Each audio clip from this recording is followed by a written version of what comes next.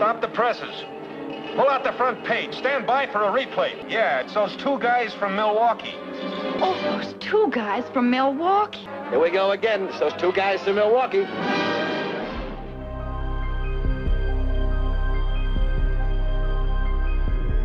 Welcome to Unknown Orbits, the podcast in which two writers discuss everything science fiction from Gernsback to Roddenberry.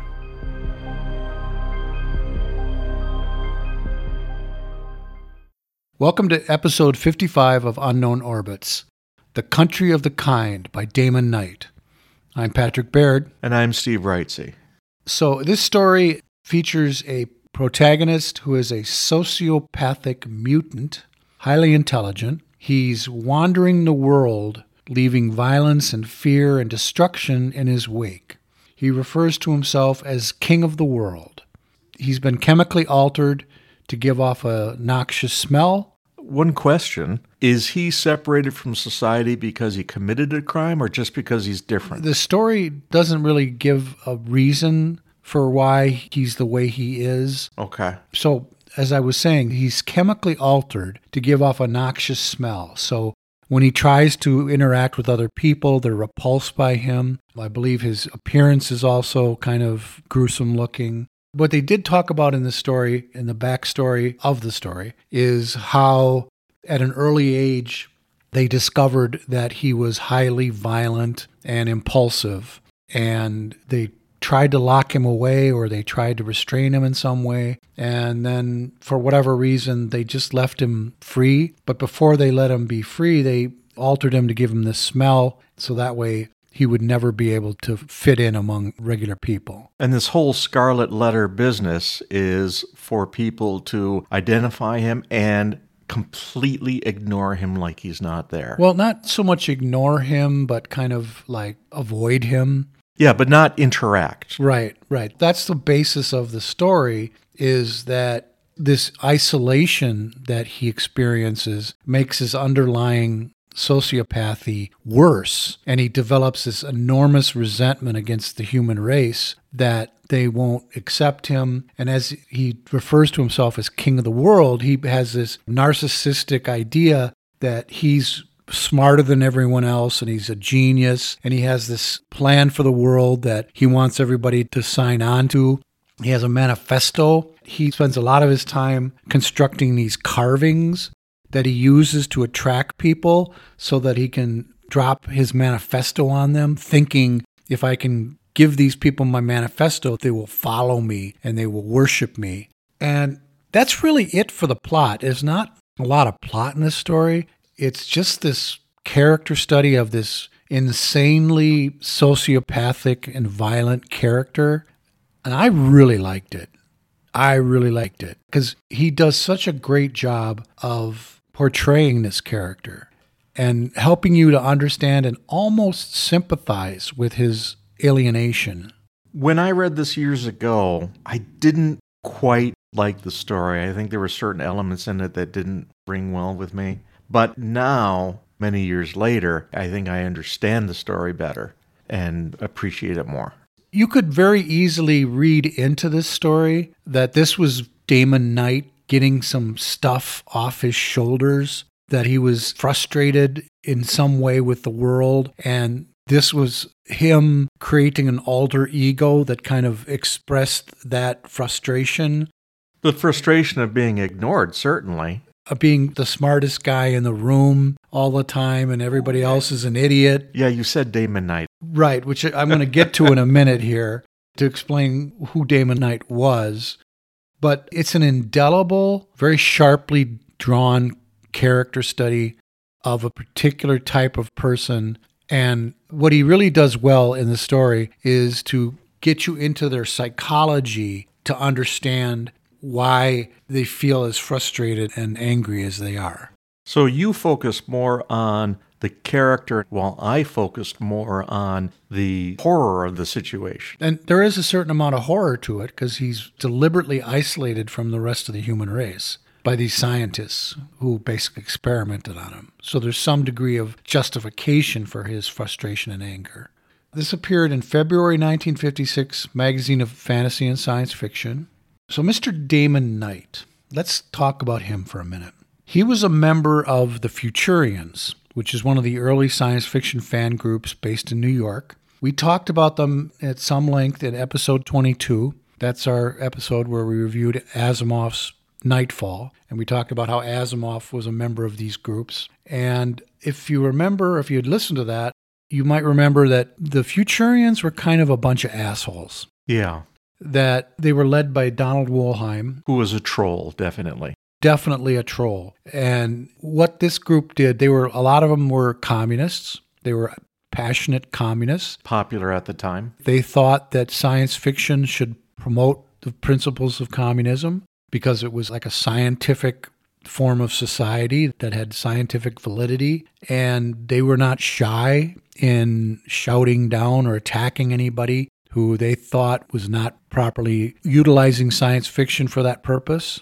They were disruptive enough so that they were banned from the first World Science Fiction Convention. Yes, they were. They already had a reputation. So he fit right in with that group because the impression that I get of Damon Knight was that, like Wollheim, he was kind of an asshole, which expressed itself often through his critical writing. He was one of the early and one of the more important critics in science fiction. He wrote a lot of articles reviewing other people's work and writing articles of science fiction criticism. I'm going to give you a little sample of Mr. Damon Knight's salty criticism. So referring to A.E. Van Vogt, who at the time was a very popular science fiction writer, he said, "He is not a giant as often maintained. He's only a pygmy who's learned to operate an overgrown typewriter." Which I thought was an unfair thing to say, and you thought it was hilarious. I think it's hilarious because it's certainly not true. A.E. Van Vogt was quite a good science fiction writer and was popular for a reason. But that's an example of how nasty he could be. He also invented the concept of the idiot plot, where a story that only functions because everyone in it is an idiot. I'm sure that was a theme that he repeated often in his criticisms was, this is another idiot story written by an idiot featuring nothing but idiots. Can I do a mini defense? I know I like to make fun of him as much as you do, but a mini defense of him is he was a smart guy. He just had a terrible attitude. Yeah, and this gets back to the story. The king of the world. I think Damon Knight felt often that he was the smartest guy in the room and was kind of frustrated that he had to deal with people who were lesser talented and less smart than him. A very good thing to read if you can get it. I don't know if it's ever been reprinted, but his collection of his critical articles was called In Search of Wonder. Which, coincidentally, we're going to talk about in a little bit here. Are we going to mention that there was a second one, More In Search of Wonder? I missed that one. I used to own both of them. They're Advent Press, and they're worth a read if you can get your hands on them. We're going to talk about that in a few minutes here. So let me just finish up some of my quotes from him. "A bad book hurts science fiction more than 10 bad notices." So that is kind of his defense of him being kind of an asshole, that he's doing a service to science fiction by attacking a bad book. In today's terms, we would say he was trying to be a gatekeeper. Yes, he very much was a gatekeeper. That's a great term for it. My favorite is something he said about Robert E. Howard, the creator of Conan. "All the great fantasies, I suppose, have been written by emotionally crippled men." Okay, so what was the point of saying that? Well, which in the case of Robert E. Howard was probably true. I know nothing of Robert E. Howard. He did commit suicide when his mother died, and he immediately went out and shot himself. So he had some issues. It was certainly the case with him. But are you going to say that was the case with J.R.R. Tolkien? That he was emotionally crippled? I don't think so. You know, he did serve in World War I, so he might have had some issues, but that seems a bit harsh. I think it's just his narrow condemnation of fantasy in general. Yeah, he probably was not a fan of fantasy, which was not uncommon back in the day, in the Golden Age, among some science fiction writers. And, you know, to be fair, this was a period when there wasn't as much fantasy produced as there is today. So there was limited amount of stuff to look at to say this is really good or this is really bad. A lot of people, especially in the science fiction community, did not like Lord of the Rings when it came out. They thought it was ridiculous. They thought it was silly, overblown, whatever. So it got slammed. I would love to look up specifically what Damon Knight said about it. That's something I may put on my to-do list. So as a writer, he never really wrote many novels, I believe. I think it was mostly fix-ups and extensions of short stories. So he was not really a novelist. He did write a book creating short fiction, which I have and I've read several times, which is very good. If you want to write short stories, I highly recommend Creating Short Fiction by Damon Knight. It's got some very interesting analysis of how to write a short story and the structure of short stories. So that's one I would recommend to any of our listeners. In addition to being a writer, in addition to being a critic, he was one of the founders of Science Fiction Writers of America. He also did some anthologizing, and I think he was probably pretty good as an anthologist. From my memory, I would say he was probably even the third best. Of anthologists? Yeah. Would you put Groff Conklin ahead of him? Absolutely. Okay. Conklin would be one. And as a team, Bleeler and Dickey, the second. Okay. Don't know them, but I'll take your word for it. They did the best science fiction stories of the year. Oh, okay. And novels from like 49 through 57 or so. Yeah, that's an important anthology. Okay, so we're agreed that we both like this story? Yes, I liked it now more than I did when I originally read it. Well, maybe it's the advancement of age and the frustrations of life. Maybe you can empathize a little bit more with the character. Oh, absolutely. My perspective has changed over time. Yeah, if you're a grumpy old man, you'd probably like this story quite a bit. You darn idiots! I have no words to say except... So you mentioned the book In Search of Wonder. Yeah. Which I read parts of it in preparation for this. It is a collection of his thoughts on certain writers and the genre and so forth. I will say that he said very nice things about John Collier, who's one of my favorite writers. So I was very pleased to say that. Could you remind me which... He was the one who wrote the famous story that was adapted for The Twilight Zone, I believe, the Spot Remover. Oh.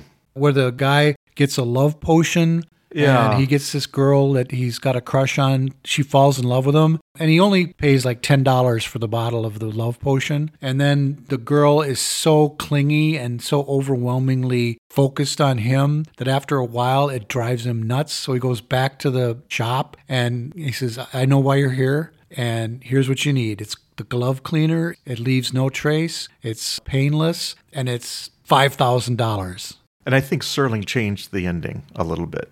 Yeah. Because in the TV show, he's about to give it to her and finds out she's pregnant. Yeah. John Collier wrote very nasty little stories. Do you have another example, though? Because... That's the most well-known of his stories. There's another one called The Three Bears Cottage, I believe, where this husband and wife superficially seem like they're very much in love with each other. And they live in a cottage out in the country, and they are secretly plotting to poison each other with mushrooms. It's very clever. That sounds fun. And then there's another one, I can't remember the name of it, where a guy kills his wife and buries her in the basement. And then his neighbor comes over and figures out what's going on and torments him. It's kind of like the Poe story. Telltale Heart, but with a much more savage sense of humor to it.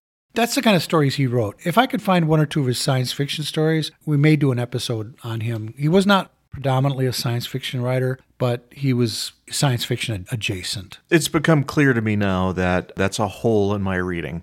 I thought you would say a couple of his stories and I would suddenly remember him, but... He was anthologized frequently. Like The Glove Cleaner was often anthologized. There's one or two of his stories that theoretically you might have run across. I've got a copy of his collected works. I'll lend that to you. I think you might enjoy it. So in his book, Knight asks a couple of questions, which I think are worth you and I discussing. The first question he asks is, what is reputable fiction? Okay, immediately I'm going to say, what do you mean by reputable, and why does anything have to be reputable or not? He says in his snarky tone, It's fiction that the critics and librarians like. Well, that's just shitting on librarians, isn't it? Well, they're the ones that buy the books and put them in the libraries and help keep those writers alive. Okay. It's non-genre. He makes that point that it's generally not genre fiction, and goes on to discuss the place of genre fiction in literature. It's well worth reading. I think he's basically saying only mainstream fiction is proper fiction. Well, is reputable. So reputable would infer that it's got society approval, that this is good fiction, this is important fiction. And by implication... Oh, yeah. You can't have any fun reading fiction. It has to improve you. By implication, it dismisses genre fiction as non-worthy of approval. I'm going to give you a little personal anecdote here, which describes this phenomena. After I got my bachelor's degree, I went back to my alma mater, and I had an interest in getting a master's of fine arts. And I talked to one of the professors in the English department at my alma mater and said, hey, and by this time I'd published one or two of my Beatnik Spy books. So I was a published author. I was already well into being able to write novels, thought I was at a decent level of writing. And I said, hey, I want to get an MFA so that potentially I could teach at some point in the future, have that as an option. But I'm a genre writer. I have no interest in writing literary fiction. What I want to do is I want to expand my knowledge of literature and become a better writer. And she said, that's admirable, and I support you in that, and I think that's great. But I'm telling you right now, if you come into this department in the MFA program and some of the people in this department learn that you're a genre writer, they're going to hate you, and they're going to make your life difficult. I was shocked by that, because this is an English department that had courses on science fiction and crime and military books. So they had all these undergraduate courses that are devoted to genre fiction.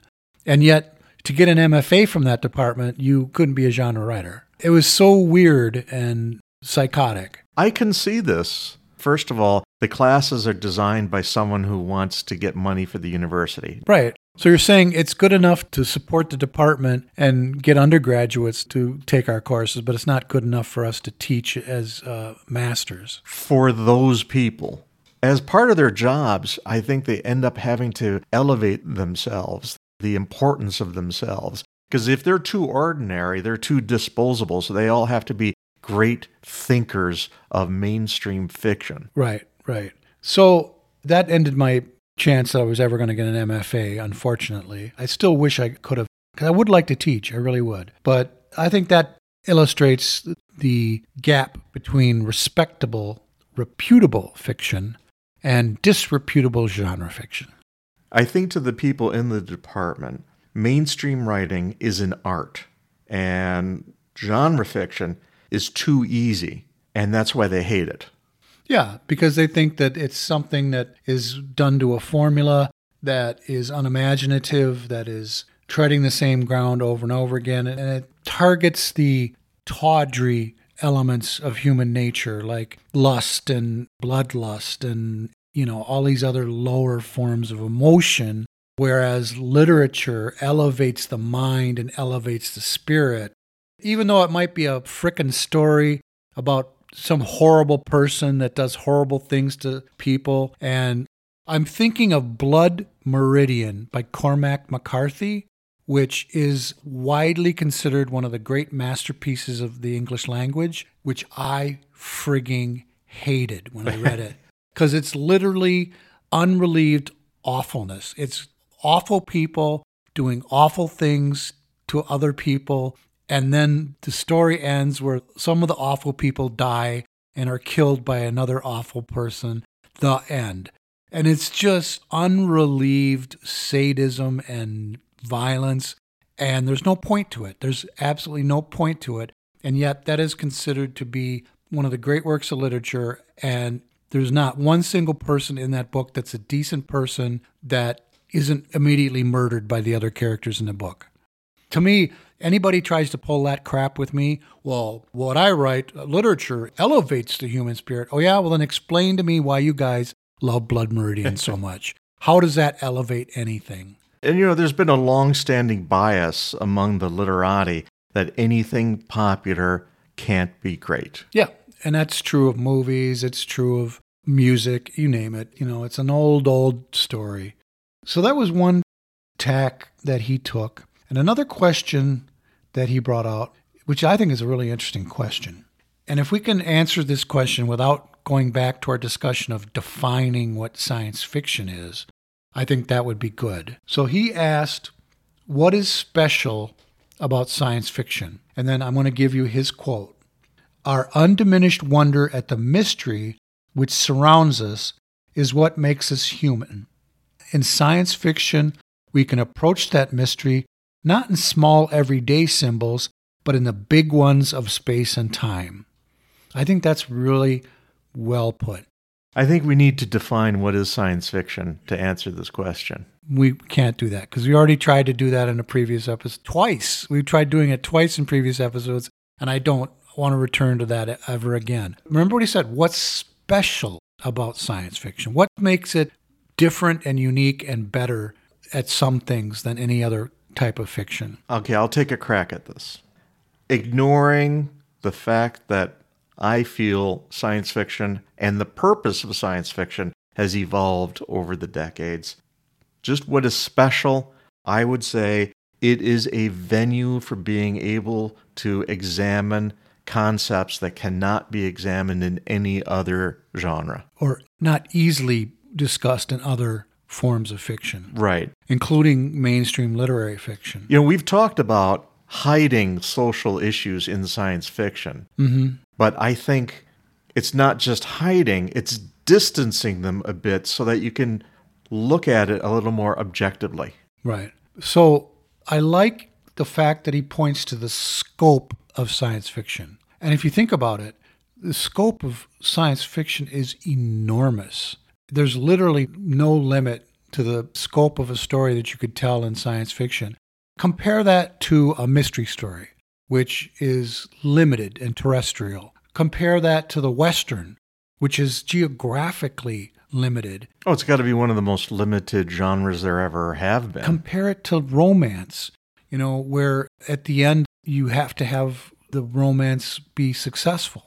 Not to say that in all of those genres you can't write great works of literature, that you can't write really great books that are compelling and even tangle with really important ideas. For instance, there's been a lot of great Westerns written over the last few decades that are just fantastic in grappling with, the issues of the founding of the United States and the concept of individualism and all these other big ideas. But all of those genres are limited to some degree in scope, but science fiction is literally unlimited in scope. Yeah. I mean, you can tackle the biggest issues in profound ways. So I think of episode 43, where we talked about Childhood's End with Arthur C. Clarke. That is a book with an enormous scope. It's about the destruction and the end of human civilization. Yeah. And it happens in an epic fashion. And along the way, he visits a lot of very interesting ideas. For instance, the aliens that arrive to begin the process don't reveal themselves initially, but when they do, they reveal themselves to look like devils, like the devil, which has an enormous impact on the human race, that this all-powerful group of beings look like the devil. I think Clarke had the characters in that book eventually discussing the possibility that our images of devils and Satan may have come from previous visits of the aliens, which, by the way, was exactly what they did in Killer Clowns from Outer Space. Great movie. So that's my answer to his question, is I agree with him that the scope of science fiction is unique, I think. And even though I don't personally think that I've got anywhere near approaching that scope, I hope to, at some point in the future, to challenge myself by writing something with a lot of scope to it, something that's more epic and touches on primal elements of humanity and, what we are and who we are. That sounds a little pompous, but, I do want to challenge myself. And all of the science fiction I've been reading over the last year has just kind of created that yearning in me to do that. Well, some writers like to challenge themselves, and I have great respect for that. And some writers reach a certain level and write that way forever. And I can appreciate that as well. I am of the first type, as are you. Yep. So I had this idea that this story is basically Reddit. Reddit. Yes, I don't mean it in a jokey way. It's about a world that is passive-aggressively ignoring a guy, like a shadow ban on Reddit. If you're not familiar with that, a shadow ban is where they turn off your comments, but you still see them. You Right. think they're being posted, just no one else sees them. It's extremely passive-aggressive. And the story goes on to his reaction to it. He gets as violent as he can, just trying to get them to react to him. Right. And I think that exact same thing happens on Reddit. That's why you get extremism on a platform like Reddit.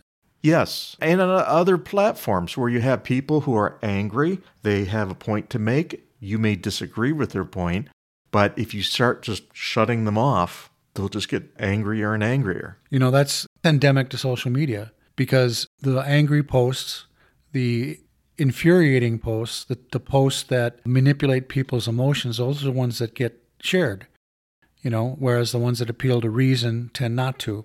Yeah. So, hooray for social media. All right, that's it for episode 55. Please tune in next week for another journey into the golden age of science fiction. I'm Patrick Baird. And I'm Steve Wrightsey. Keep watching the sky.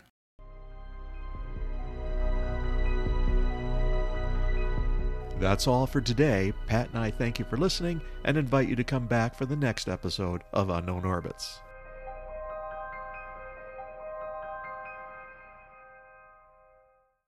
Two guys from Milwaukee.